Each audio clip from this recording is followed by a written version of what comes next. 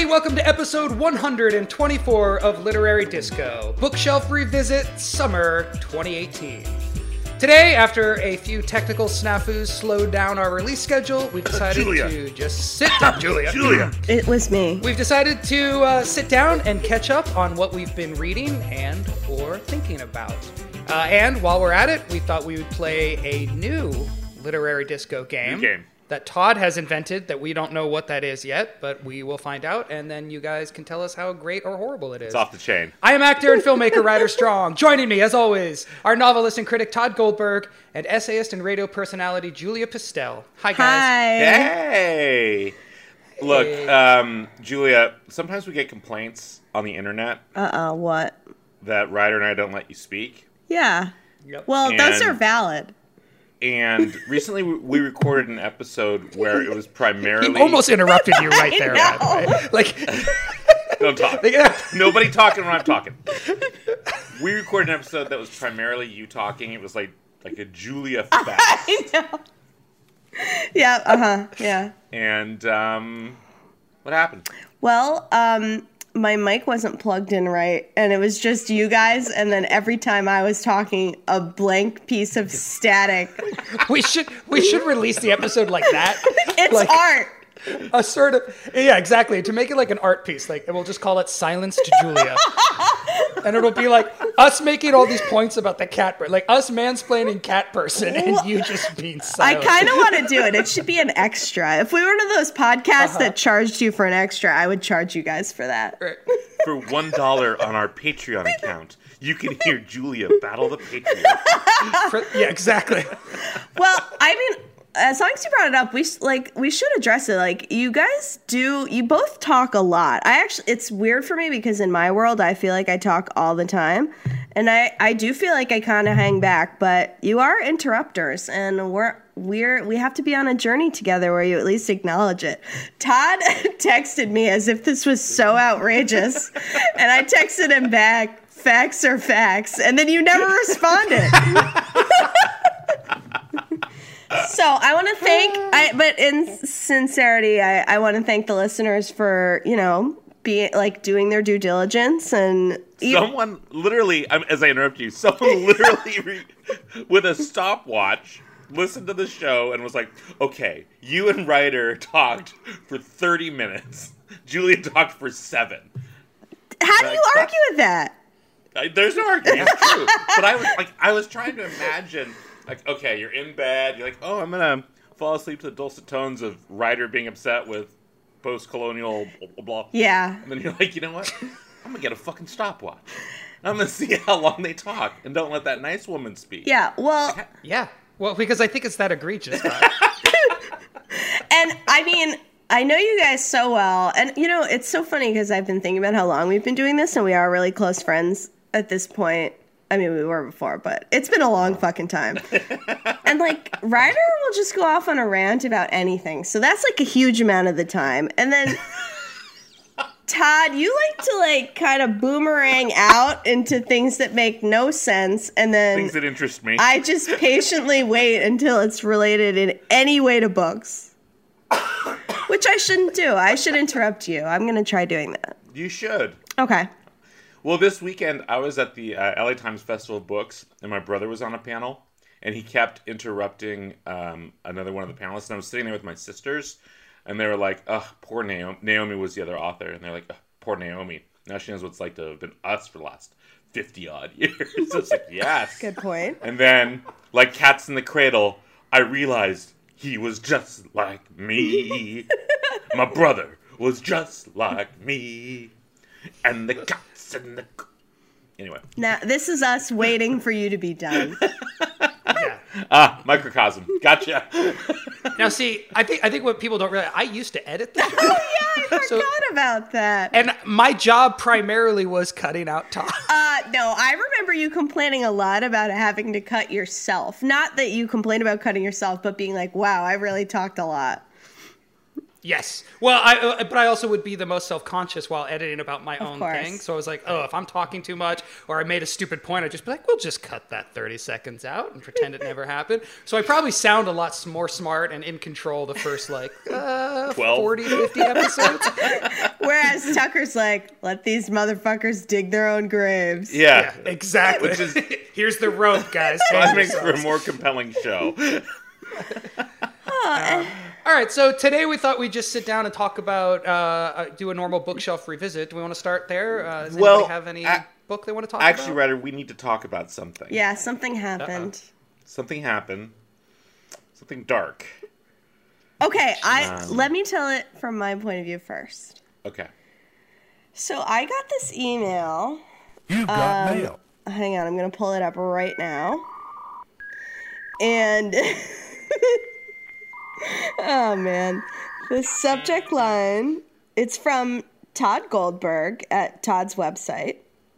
It was called, the subject line is, Ryder had a thing for hats, ? And then it's like 3 pictures of you when you're like, I don't know, maybe 14 wearing different hats. So I responded to Todd, and it was just like, the way that it was just like exactly what Todd would send me, like just some little snarky thing about you random. And so I was just like, haha, this is really weird. And then, Todd, you want to take it from here? So she forwarded me the email, and I was like, oh, that is funny. He did have a thing for hats. And then I looked at the email itself, and I was like, oh, this is from me. But I didn't send the email. What? I had never sent the email. And all the images were from Getty Images. So, like, someone had to go to Getty Images and look for photos of you, and then look for photos of you in hats. And then pretend to be you. And then send it to me. Julia. And then send it to Julia. And I was like, what the? And so then I looked at the email address, and so my website is toddgoldberg.com. And the email was todd@todd-goldberg.com. Ah. And I was like, oh my God, number one, has someone bought something with my name that I don't own? That was my first concern. That's crazy. You are the biggest narcissist on this Chief earth. concern. What's next? Goldberger's has already taken... Oh. I actually... we'll get to that in a minute. And so I was like, Julia, I'm Michael Weston, or I used to be. Send me the header on the email. Let me look at the IP address for this. Where is this coming from? Julia, being very tech savvy, responded, what's that? I know what an IP address is. I just didn't know how to grab it from a header. Show it. So what they did is there's this website where you can, it's an anonymous email server, and you can put in any name and email address. It'll generate a fake email. And a lot of times that's how people will attach a virus to an email, send it out from an email address that you trust. Right. So someone sent these photos to Julia knowing she would immediately download them, frame them. I didn't. Put them in the house, or forward them to me and infect my computer. And I was like, Julia, you might have malware on your computer. And then I had to explain to her what malware was. No, you didn't. And then Greg was going to come and clean the whole thing. But bottom line, was there any malware, or was there anything, or is it just a weird fan? Don't know. We don't know. Yeah. Everything seems fine. But yeah, I found it to be very disconcerting that some hacker knew exactly how to trick me. You know? Totally.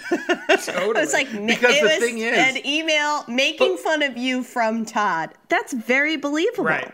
That's extraordinarily sophisticated sock puppet work. So wait a minute, but Julia, when you replied, it ended up going to Todd's actual email address? No, I replied and I got a bounce back, which I immediately should have figured out, but then I just forwarded it to him anyway. But by that point, I was like, this is very bizarre. But oh, so you totally did get catfished. It just didn't work because it bounced back. Right. Weird. So what was this person's goal? I don't know. Who are you, strange person, listening to Literary Disco, analyzing our personalities and using them against us? I know. Creepy. But truth is, I did have a thing for hats. I used to wear I used to wear a fedora. Yes, that's what we learned. There's a gray one. There's a gray hat that I still have at like my parents' house that like I found in a vintage shop when I was like 13, and I wore it like all of my 14th year. And then I used to also wear like those like Kangol style hats. They weren't Kangol hats, but you know those style hats. Right. I used to wear those. Yeah, because I hated my hair, man. I hated my hair when I was on Boy Meets Wow. World. So Well, I was yeah. always wearing some kind of hat. I'm looking at 2 different fedoras and like a backwards newsy cap. I don't know if Oh yeah. Yeah, that's what I mean. Okay. Yeah, the backward newsy cap. That's what I mean. Like the it's Kangol style. ridiculous. And your suit's too big and 2 different colors. Well, that was the style. Well, it was the 90s. You're right. Big was in. You're lucky that the suit was facing the right direction on his body. Okay. Exactly. Anyway, There was the period where Ryder was in crisscross that everyone forgets about. I was going to say, you're lucky I'm not wearing overalls. Like, that was a big part of overalls with a fedora. Like, no problem there. Seriously. My brother always wore a bowler hat, too. Oh, God. Like, this was just Northern California in the 90s, guys. It was all grunge and vintage store finds. So if you found, like, a cool hat that gave you personality, you went with it. yeah. Oh, Wow. my Well, God. we all learned something from this catfishing episode. Yeah. Oh my God. How bizarre. It was so Yeah. All weird. right. Anyway, that has nothing Well, I'm to glad do with that had anything. everything to do with Yeah. books. So weird Cambridge Analytica fan out there. Let us know who you are. You don't ever need to pretend to be me to be you. Particularly if you're mocking Ryder's 1990s era fashion choices. You can come out and do that on your own. Why don't we go on to our revisit and Ryder? Why don't you start? Why don't you go? All right, that sounds good. So I want to talk about a book that I found. I just finished reading it. It's called Empire of Illusion: The End of Literacy and the Triumph of Spectacle. Oh, it's wow. by Chris Hedges. This is an incredible book. Just backing up, like how I found the book is also kind of cool because I was in Washington, D.C. I was at a convention at AwesomeCon in Washington, D.C., and I got to go to a bookstore there called Busboys and Poets. Oh yeah, which is like that's owned by Poetry and Prose. Yeah, exactly. So it's like, I guess, is it a chain or is it just one place? So Poetry and Prose, which has a great big bookstore in one half of the town, they have a bunch of half bookstore, half restaurants scattered throughout the DC metro area. Well, this one is amazing. It's named after the fact that Langston Hughes worked as a busboy in DC before he became a world famous poet, and so it's like a very poetry focused cafe, coffee shop. But whatever, it's like a 90s slam poetry vibe. So I love it. Heaven. But while I was there, with my son, they have a great kids book selection, and then they have this is why you go to a bookstore, right? It's because they have a sort of curated shelf. Like the idea of just a non-corporate shelf where it's not like just the latest books or just what everyone else is buying, but like something that the staff has put out or somebody, and that's like always where I find the most interesting books and sort of unearthed gems. And this one is one of those. This is a book that I've never heard of, and I'm not sure why, because this is exactly up my alley. It's from 2009, and it's basically a series of essays, really, really well written. Well, here, let me put it this way. One of the things I've been thinking a lot about lately as the Mueller investigation heats up and as it looks like, the Republicans are going to lose control of the House, and as it looks like... So clap that out. As You guys, I guess what I've been thinking about... Get your... Well, I think what I'm feeling more positive about our political system, basically. In the last couple months, I've been like, oh, wow, this system is actually held in a lot of ways, and it seems like it's counterbalancing against this executive branch of insanity. And so I've been thinking about how, in reaction to the 2016 election, I feel like a lot of us were, all about politics, right? It was, immediately, how do we think about this in terms of, voting and canvassing and changing the political landscape and what's this going to mean, criminal charges, all that kind of stuff. And so something I've been thinking about lately is, well, how do we actually take responsibility for this as a culture? And particularly for me, in the entertainment industry, how do I own up to the fact that I work in an industry that created the monster that is Donald Trump. By accepting, I think that there's something horrific about the very term reality television. Like, that should never have been allowed. It's unscripted. And that's what, within the industry, it eventually came to be called. But, in the early 2000s, the late 90s, all the way through like 2000 or the aughts, we allowed this concept of reality TV to be sold to the American public. And it was never real. It was always fake. It was always manipulated.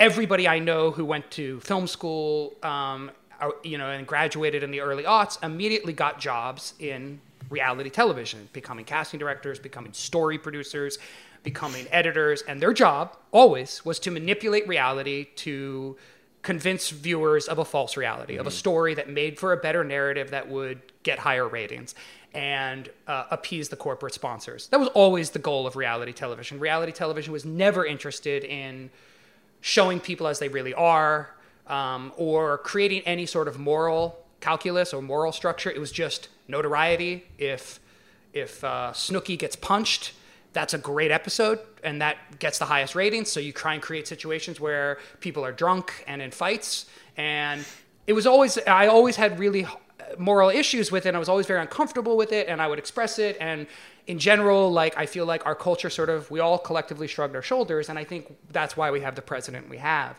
And this book Chris Hedges is in 2009. So right at the beginning of Obama's presidency, writing, he begins, the first chapter is all about wrestling, and he describes how Worldwide Wrestling, which I forget what the actual organization is called now, but I still call it the WWF, but whatever it is now, WWE, they are sort of creating narratives, like a reality television of like American dramas, these mini narratives, and they always have, right? Like in the 80s, it was all about the Middle Eastern character being beaten by Hulk Hogan, right? So we're like playing out social anxieties in this false world that we all know is false for the most part, right? Unless you're like 8 years old or younger, you think that it's false, but you enjoy the process of the illusion.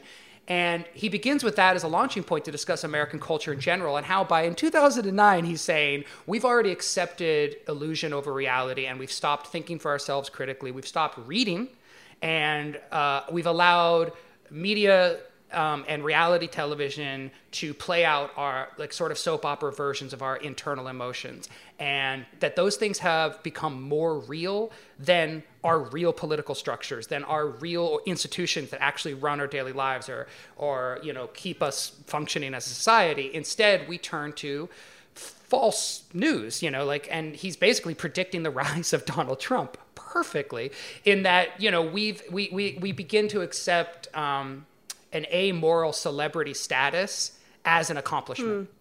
That it doesn't matter if Omarosa was a horrible person, just whatever she says is worth listening to and clicking and sharing. It doesn't matter that Donald Trump basically lies and changes his view. He's so entertaining that he is a celebrity. And celebrity is like an amoral status, which I had never really thought of before. But being famous doesn't necessarily mean you've done anything good, right? Especially not nowadays, right? Like being famous just can be its own sort of self-propelling machine, where it's a loop, right? Like people pay attention because someone famous did this thing, and then this famous person does this thing, so we have to keep watching the famous person do the thing, and it becomes this loop that just endlessly feeds on itself.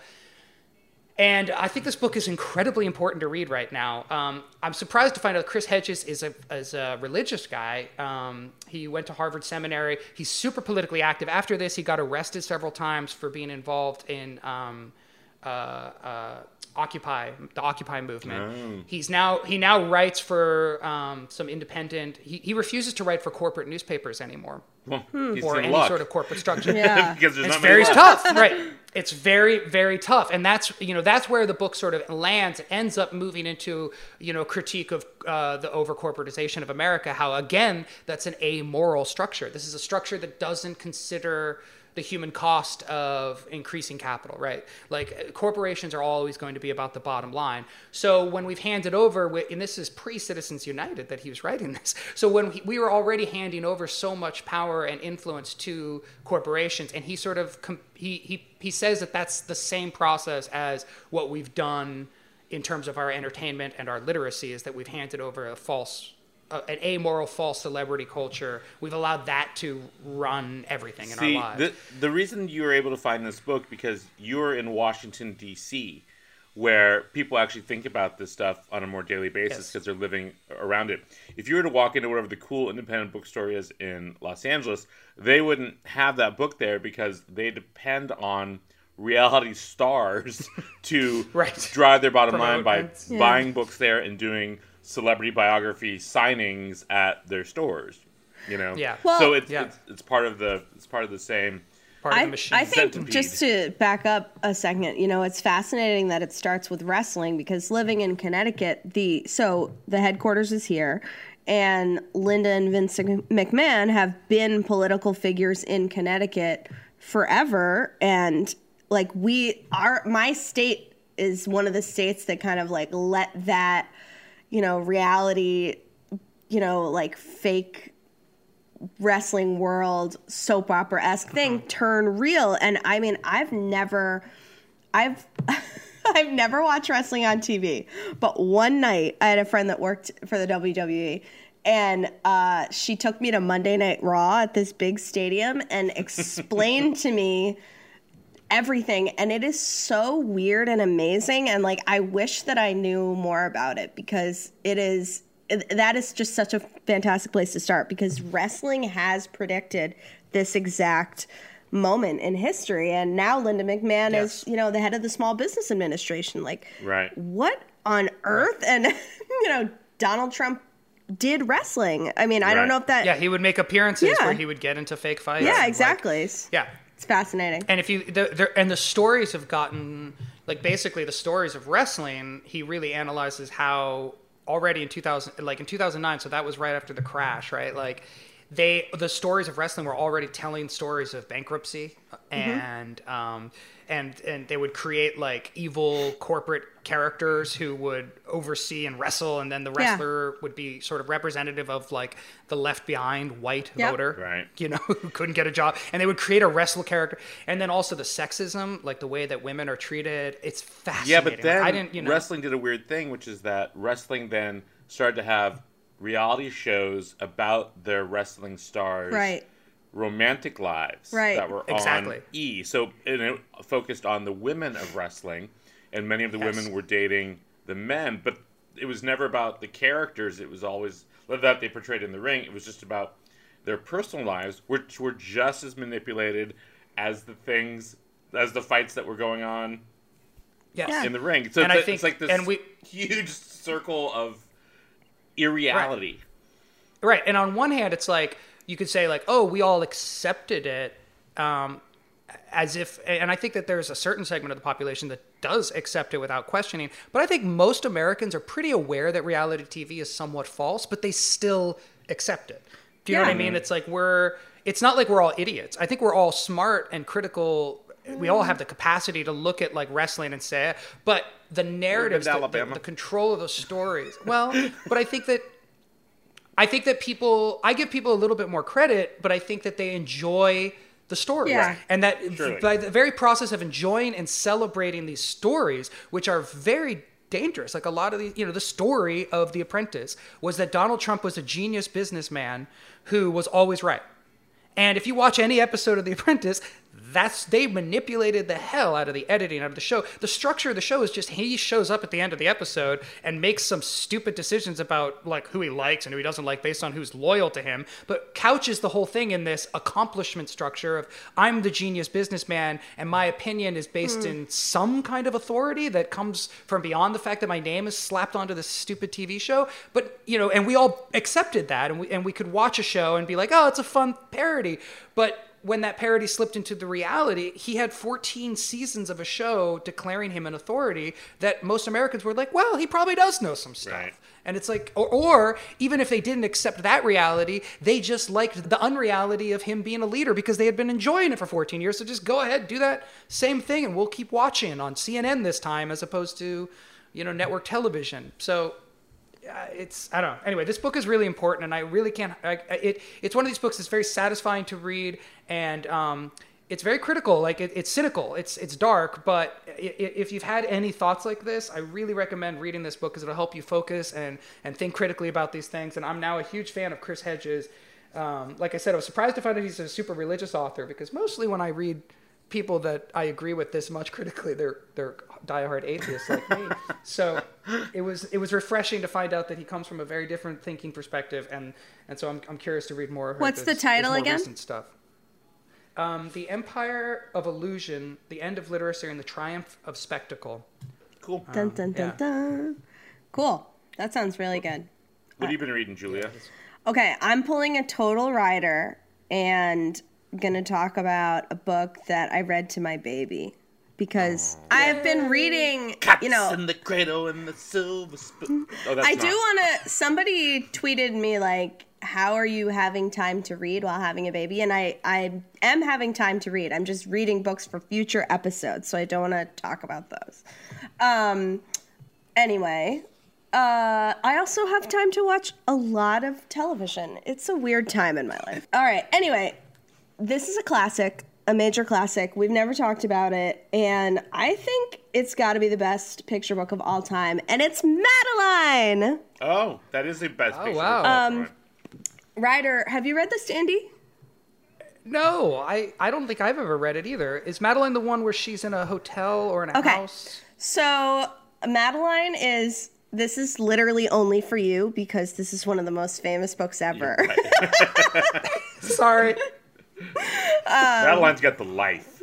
You know, some people just don't know children's books. Greg keeps referring to the really hungry caterpillar, and I'm like, you goddamn idiot. It's a very hungry caterpillar. Wow. Anyway. And here's where they break apart. Madeline is, so basically why I think it is the best ever is two reasons. And this is why I think you'd love it, Ryder, is the way that the prose rhymes is so perfect and beautiful, it's addicting. Oh, so here's the first few pages. In an old house in Paris that was covered in vines lived 12 little girls in 2 straight lines. In 2 straight lines, they broke their bread and brushed their teeth and went to bed. And so it just goes along like that perfectly, the whole book, but it is so wonderful because the character of Madeline is so, like, she's the absolute typical children's book little girl. She's so brave. And then what this first, he wrote 6 of these, but what this first book ends up being about is she gets appendicitis and she goes to the hospital and she thinks it's really awesome and all the little girls are jealous of her. So it's it's an incredibly accurate portrayal of like how children think while also being in this beyond perfect rhyme. So you would love it, Ryder. Oh, I gotta get this. Really love it. No, I'm gonna order it right now. So I pulled it out like 10 minutes before we recorded this, and then I was wondering, because it has a big picture of the Eiffel Tower on the front, very famous, and I was like, oh, was this translated? You know, I assume this book is French, but how could the rhyme be so good? So then I learned all of a sudden that this book is not what we think it is at all. So this person, Ludwig Bemelman, is not French, nor is Madeline. She's supposed to be an American girl, and it seems like she lives in an orphanage, but it's actually a boarding school. And this main adult character, Miss Clavel in the book, seems like a nun, but she's actually supposed to be a nurse. So it's just poorly written. No. It's been just poorly received. Really European. So the guy who wrote it, he was Hungarian, but he lived in France as a child, and then he lived in the U.S. and Germany. So it's got this like pan-European like sense to it, but it does take place in Paris, obviously, because of the Eiffel Tower.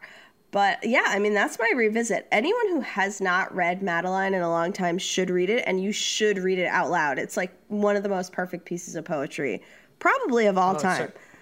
And it's there's some really bad rhyming, like contemporary kids poetry stuff that I've gotten. Like I've bought books. I won't say them because I don't want to trash like new children's authors. Yeah. But like I've bought books where I'm reading and I'm like, no, like why would you think that those two things are like a slant rhyme, but like not slant enough, or like the rhythm is just bad? And I'm like, you know what's a good one is the Bear's New Friend, Bear Once More.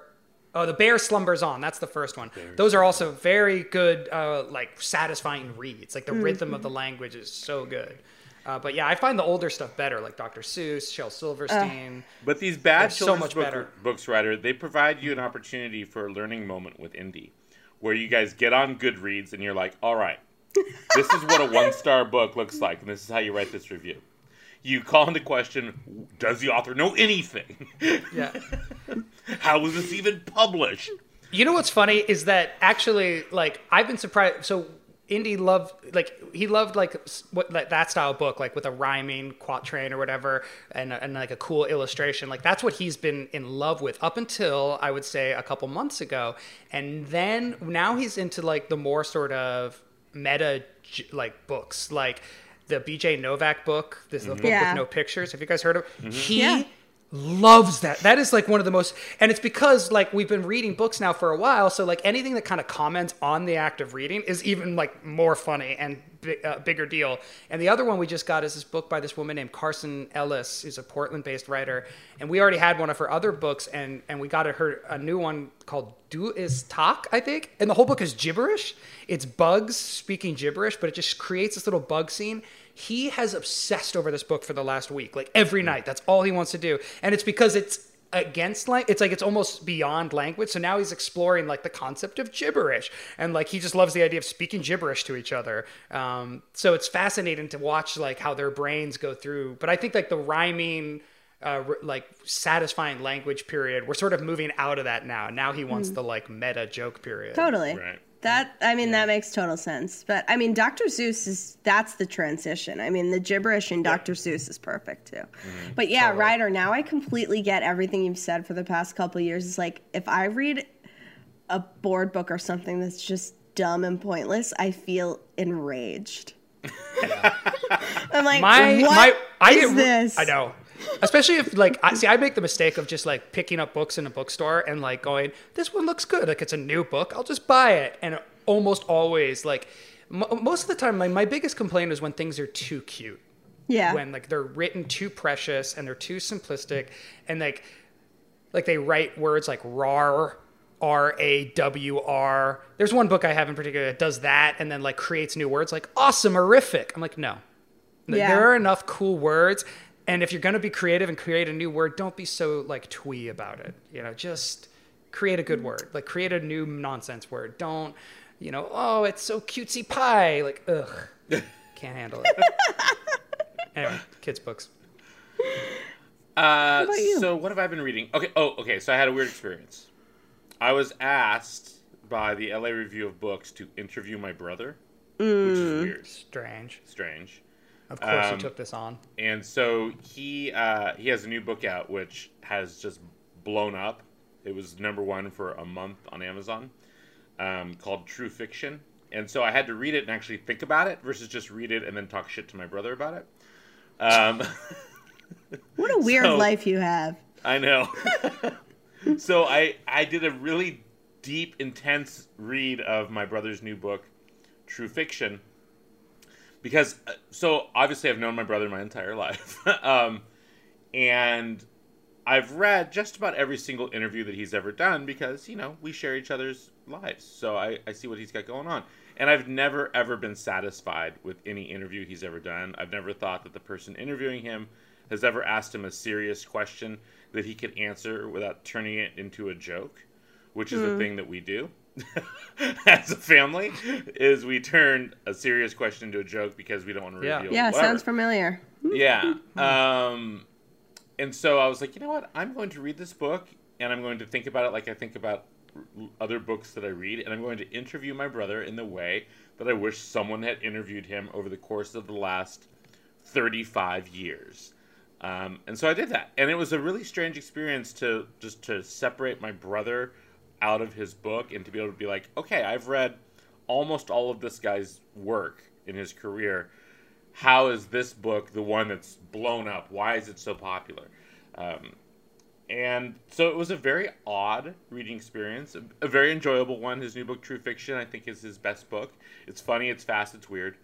And then I did this deep, in-depth interview with him where my brother was like, I wasn't expecting to get psychoanalyzed by you. I just thought you were going to ask me a couple softball questions. I have to think about my pain in order to answer these questions. You didn't give Good, him I'm a glad you warning? did that. No, I didn't give him any warning. I was like, this is what it's going to be. And he's like, I've never received any questions like this before. And I was like, yeah, you've received crappy softball interviews your entire life. We're going to get on record actual interesting things about why you write crime fiction, why you write the things you write, where this desire to do X, Y, and Z came from. I mean, here's the crazy thing. I mean, I know I talk about my brother periodically on the show, and I joke about him. He's 9 years older than me.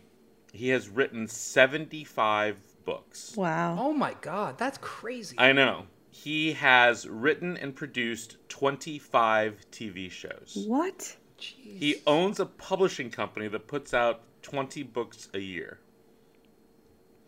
Wow. And I was like, if he was not my brother, he would be a really substantial creature in my... He sold millions of books around the world. He would be this guy that I'd wonder about. So does he just like wake up and is he like writing constantly? Like, that's just his life? Constantly. Wow. And that was one of the questions I had from him. I was like, you've done all these things. You have a wife. You have a child. You have a bunch of strange hobbies. Like, he likes to smoke meats. That's weird.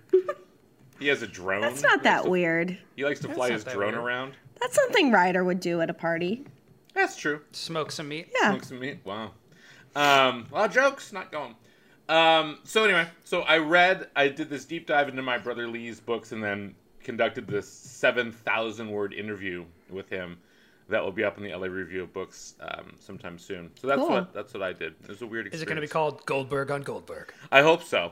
Goldberg Goldbergers. Goldbergers. Or Goldbergers? So guys, I have to tell you another thing. So I'm constantly pitching Goldbergers, burgers on bagels. And I had experience where I was talking to another professor at UCR. She's a professor of political science. She was a dean at the university for a long time.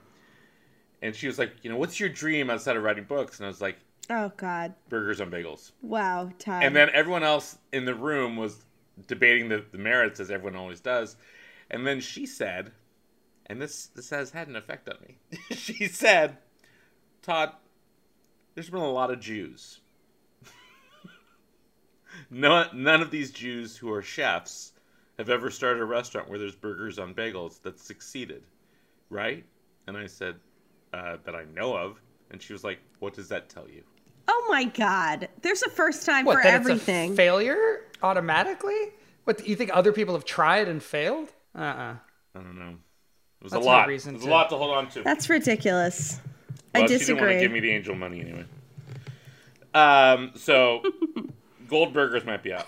But that did cause me to think of having an alternate dream, which caused me to think of a new game. All right, let's do this. Let's do this. So we haven't had a new game on Literary Disco in like 4 years. We just rehashed the old ones over and over I don't again. think we've had a new game since our first year, which is That's correct. Yeah. 2012. Yeah. Oh my God. And so Exactly. I've developed a new game. This new game has a familiar name. It's called Rock, Paper, Scissors. What the hell is going on? Are we just going to play rock, paper, scissors? No. On What this audio. game is, Yeah. You get to hear us. I take, or you can take, a poem, a current top 10 song, a classic top 10 song, and something you make up. And the other players must determine which is which. Which one is- Yeah. Ooh. Are you guys ready to play rock, paper, scissors? Wait, what are the categories again? The categories are poem, Uh-huh. current top 10 pop song, classic Classic. top 10 pop song, thing I make up. And is this just a line from each of them? No, it's like a couplet. Okay. I'm curious about the title of this game. Yeah, it doesn't make any Is sense. it rock because it's like rock and roll? Is that what you're thinking? So shouldn't Look, it our be like games rock don't need poem? Our, Rock our, poem, Our games don't something? have titles that Make directly any sense? relate to. Classics Corner with 2 Ks. Yeah. Bookshelf revisit. Yeah. I mean, we tend to pretty much describe what we're doing. Yeah. Then there's judging a book by its cover, where we didn't talk about the cover. Oh, that's true. That we talked about. Yeah. All right. But I thought of rock like rock songs, Yeah. paper like a poem, Oh, scissors okay. something that we've cut up to make something new. See, that was a good explanation. Did Yeah. you just make that up? No. Right now? Yes. Okay. You backed your way into rock paper scissors. I backwards and I was like, why did I come up with that title?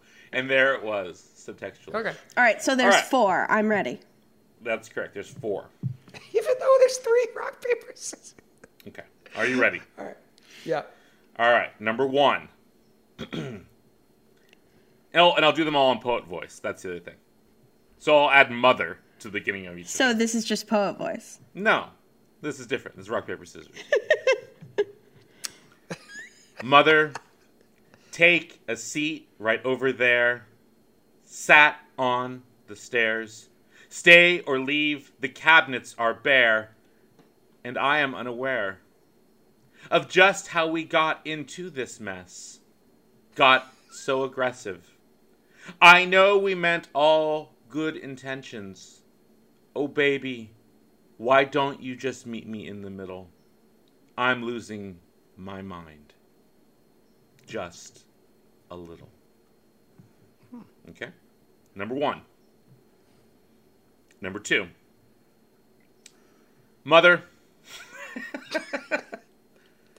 there is no difference between taking and giving. Some give, some take.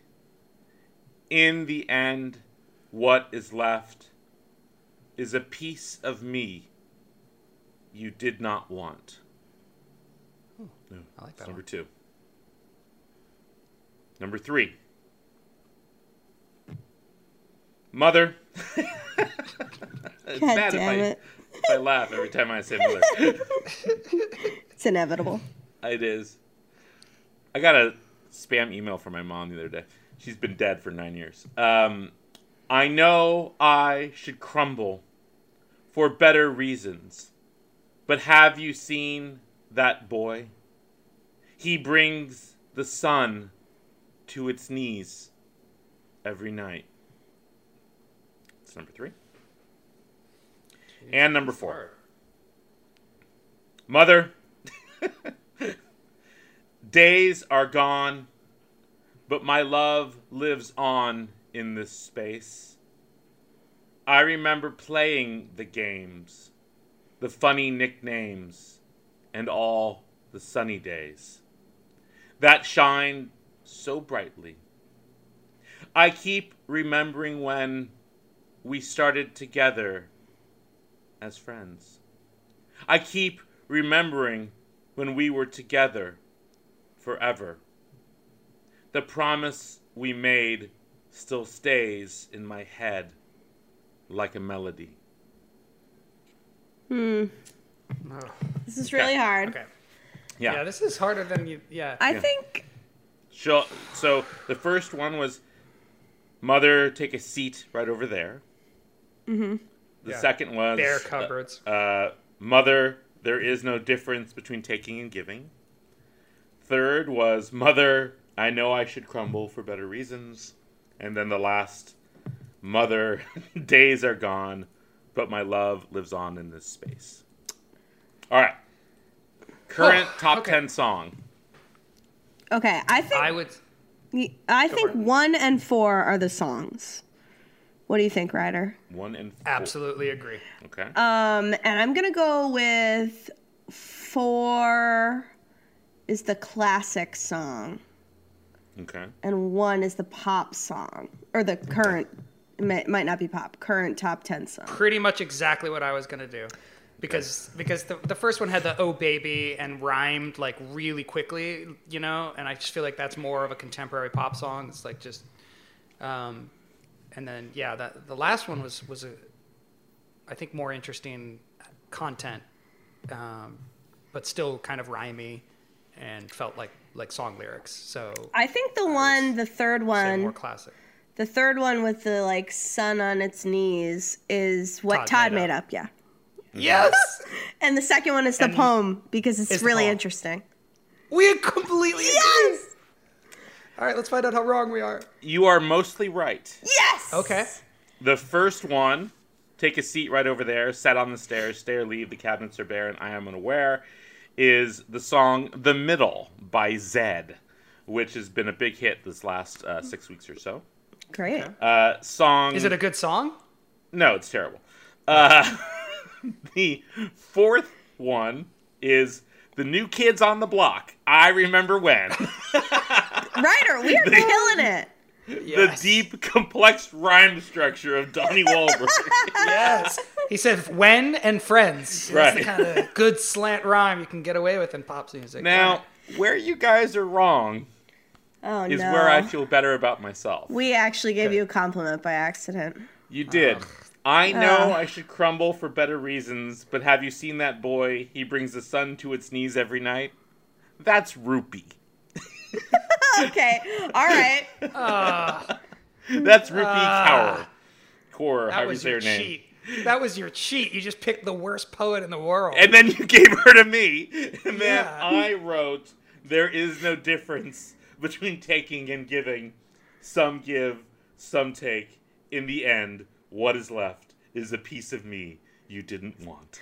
So, Which makes me think I could be an Instagram poet. but wait, Of course you could. But wait a second. I've been telling you we should create a fake Instagram poet and get millions of followers, and then expose everybody to like the fact that we were just like cribbing haikus or Hallmark cards, and no one, Yes. So Todd, if I'm understanding this correctly, Yes. we did the amazing service of both insulting and complimenting you at the same time Yeah, it was nice. because we thought you wrote the Rupee poem. Right.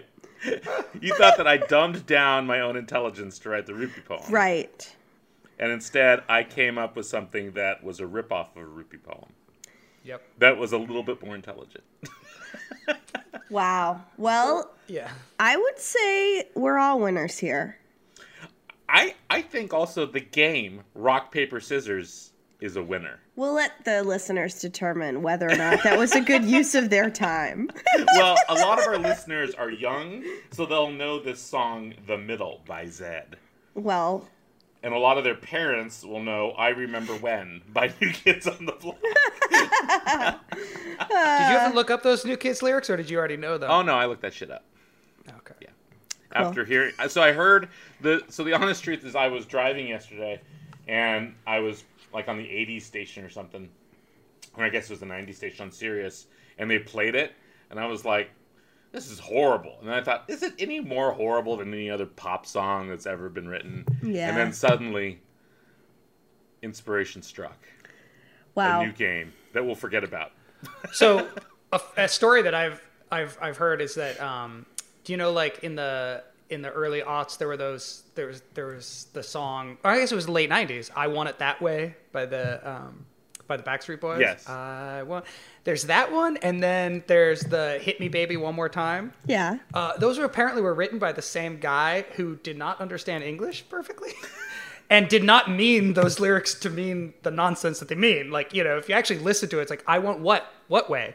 None of it makes any sense. And apparently, I think he's German, the guy who wrote these songs, and that's why those songs make no sense. Oh, is that wow. the lyrics were so just like secondary, it's just like good sounding music, and Hit Me Baby One More Time. I think he thought it meant like Call Me Back One More Time or something. Yeah. But that's what Yeah. makes them classics.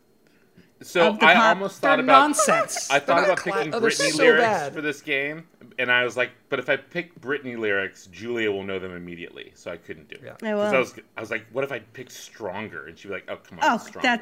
that would be the easiest of all. So one last thing, though, related to what you're saying about sort of things that just sound good. I saw this YouTube clip recently of the Foo Fighters brought Rick Astley onto the stage and had him sing Smells Like Teen Spirit. Because it turns out Smells Like Teen Spirit and Never Gonna Give You Up, his 80s pop song, had the exact same melody. What? Never gonna give you up. Never gonna. That one? Yeah, and it sounds just like Smells Like Teen Spirit. It's the same melody. You have does Smell to Like look Teen up the Spirit clip. Okay. Well, we all have homework. Thanks, Tad. Smells Like Teen Spirit is one of those overrated lyric songs where you actually read the lyrics, you're like, oh, you were just rhyming weird shit. The title's amazing, though, and like the idea behind it, but lyrically, Kurt Cobain, I don't know. Or maybe they play Smells Like Teen Spirit and he sings Never Gonna Give You Up over the track. That's what it is. You guys are sounding really old. And then Bill Haley did Rock Around the Clock. Heard this great doo-wop group the other day. All right, boys and girls. A pleasure to see you all. And listeners, we'll be back soon with an episode that's going to blow your minds. And please let us know how you feel about rock, paper, scissors. Be honest. And Julia's fight against What? I'm interrupting you. That was so lame. You guys, I really do appreciate all your hard work fighting for me.